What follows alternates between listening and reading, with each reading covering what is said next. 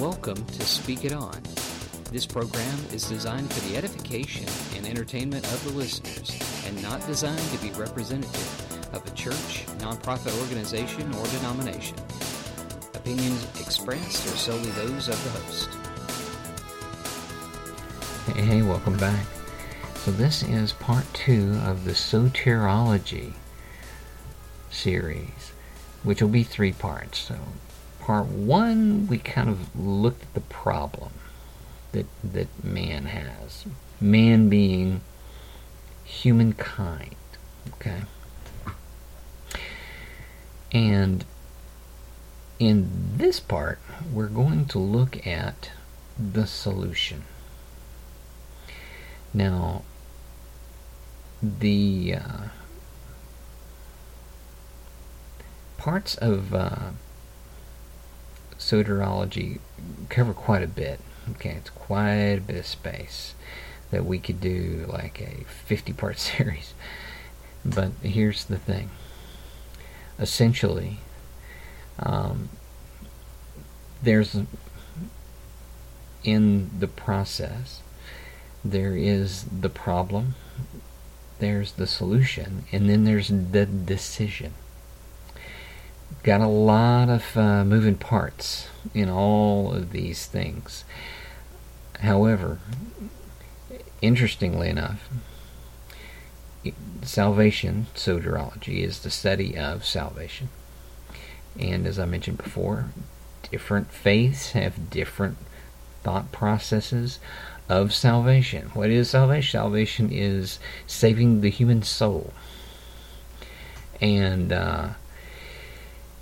it is getting the individual to a point where they are forever secure in peace and prosperity, or happiness, so to speak. All right. Different faiths have different thought processes wrapping around that. Now, in Christianity, the process is, in salvation, that you're with God. Man's perfect state in the very beginning was with God. Adam was with God in the garden. And that relationship was fantastic until it wasn't. Now, let's talk about we talked about the problem. Now let's talk about God's solution to the complication. Now, the complication, of course, as we mentioned in the prior podcast, is that sin entered into this earth, okay, this realm, because of a decision. And that was Adam's decision to violate what God had asked him not to do. Now, a lot of people get the impression that God's just the ultimate killjoy. He doesn't want me to do anything fun. God doesn't want us to do anything fun. Actually, God wants you to have fun. But God wants you to have fun within parameters, limits, boundaries.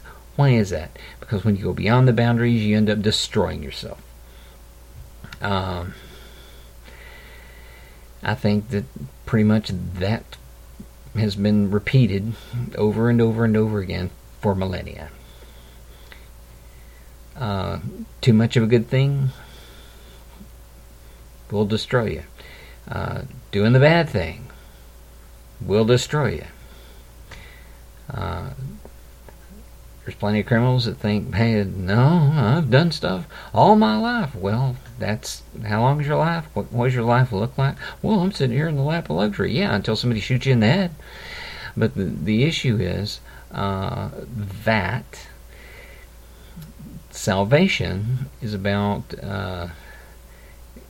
initially, with Protestants, evangelical Protestants, seems to be focused on getting the individual into heaven with God, okay? Because that's, we're securing the soul's with God, and God's loving, taking care of that person forever and amen. And that's not a bad thought process, okay? However, that's not all God's interested in. That's not all God's interested in. So, there are some words in the process of God's solution that we have to mention. There's, of course, there's justification, sanctification, and a very good Old Testament word, atonement. Atonement you can think of as at one meant. That is, God meant you to be at one with Him. Atonement. But in order to do that, something has to take care of the sin. Something has to get rid of the sin problem for the individual. What is that? In God's economy, from the very beginning,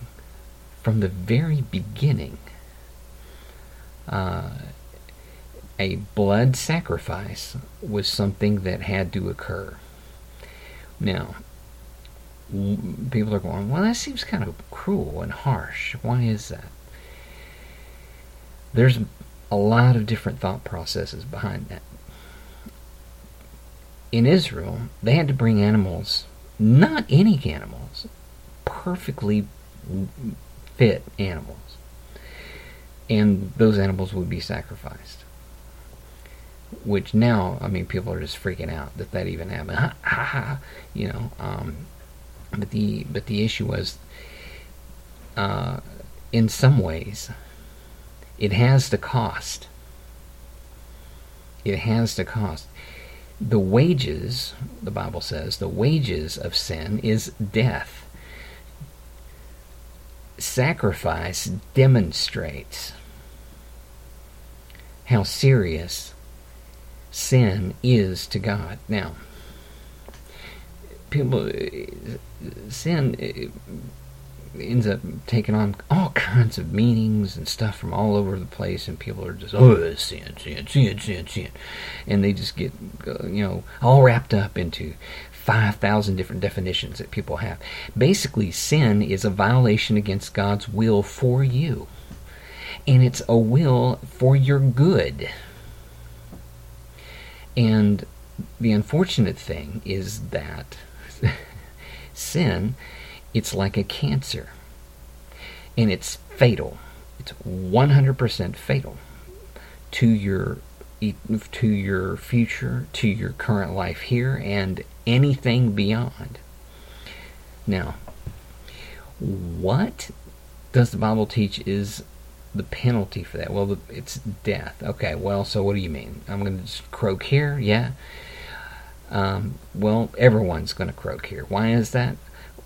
Because when sin entered into the world, it went into decline. And unfortunately, the minute you're born, you start dying. And eventually, the body gives out. Everything wears down. Atrophies. Everything, gets old and falls apart at some point. So, now, here's the thing. That's the physical aspect. The spiritual aspect is this. Death takes on a different meaning. A lot of people think, oh, that means I'm going to cease to exist. If I don't have God, I'm going to cease to exist. That's annihilationism. No. That's not what the Bible teaches. Now, there are groups that teach that stuff. I don't happen to agree at all. I believe that there is a continuation after this body goes. This body belonged to the earth. It's going to go back to the earth. The spirit was given by God. It's going back to God, and God's going to deal with it at that point. Now, why am I getting into this so much? Well, it has to do with the fact that God's solution for taking care of the sin is there had to be a price. So he paid the price himself and it was voluntarily, by coming by coming as Jesus. So Jesus came, and of course this is where we get into kind of the Trinitarian aspects, where you got and believe me, sometimes this gets kind of confusing with people, but let's just say that it was all agreed with God, and there is one God, that Jesus was coming, paying the sacrifice as the Son of the living God, the God of Abraham, Isaac, and Jacob. Now, when he came and he made that sacrifice, you have, since he was God himself, and this is where this gets kind of trying to simplify the Trinity is like trying to explain quantum mechanics. You really, if you can do it, then you probably don't have it right. The thing is when Jesus came, he was an eternal being, and he made an eternal sacrifice.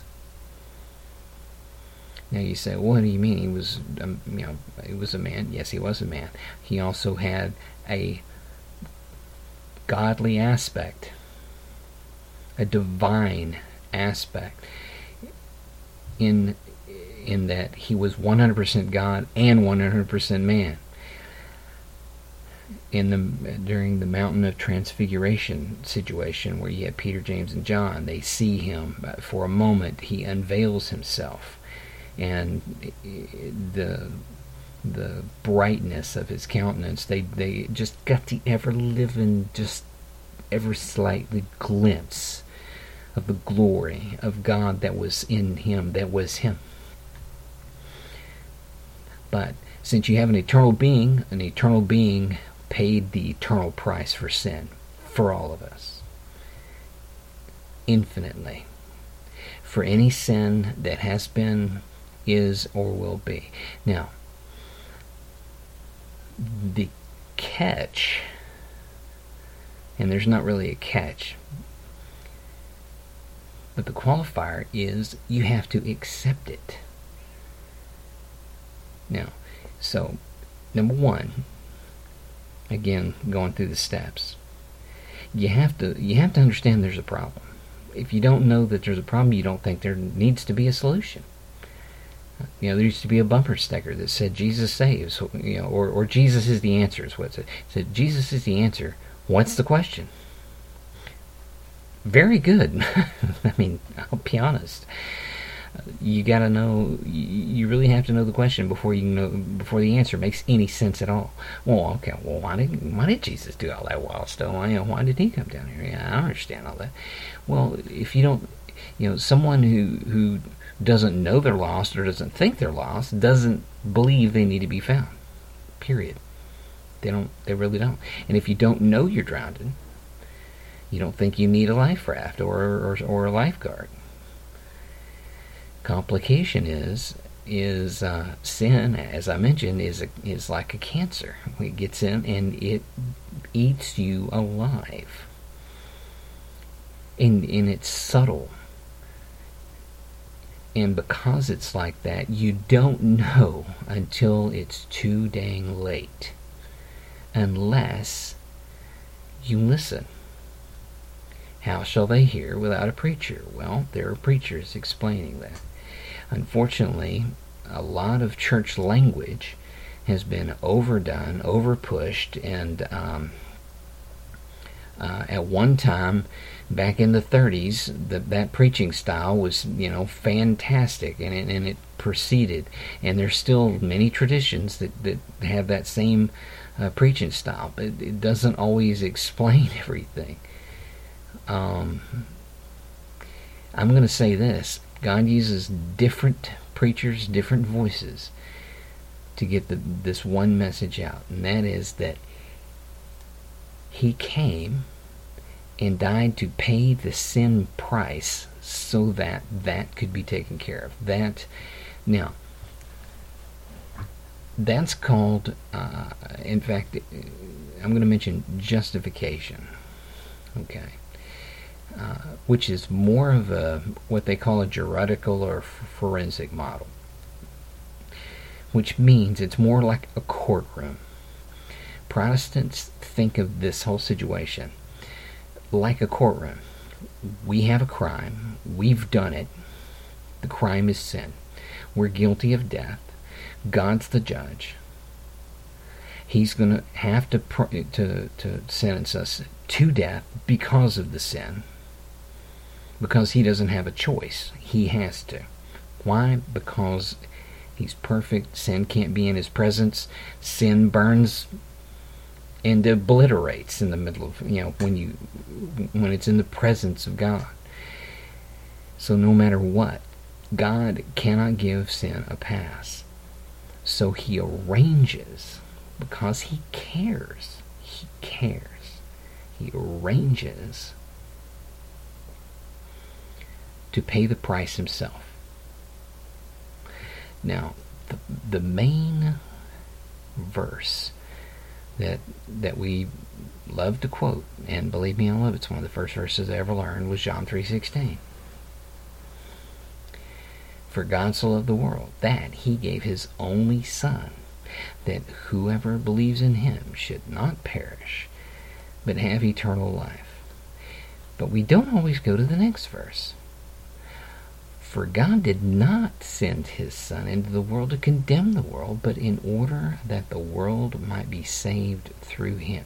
Now that doesn't mean sin's not condemned. That means that at this point, Jesus wants to fix the problem. When he comes back, he's coming back as a very staunch, righteous judge, because at that point, it's going to be too late to accept him.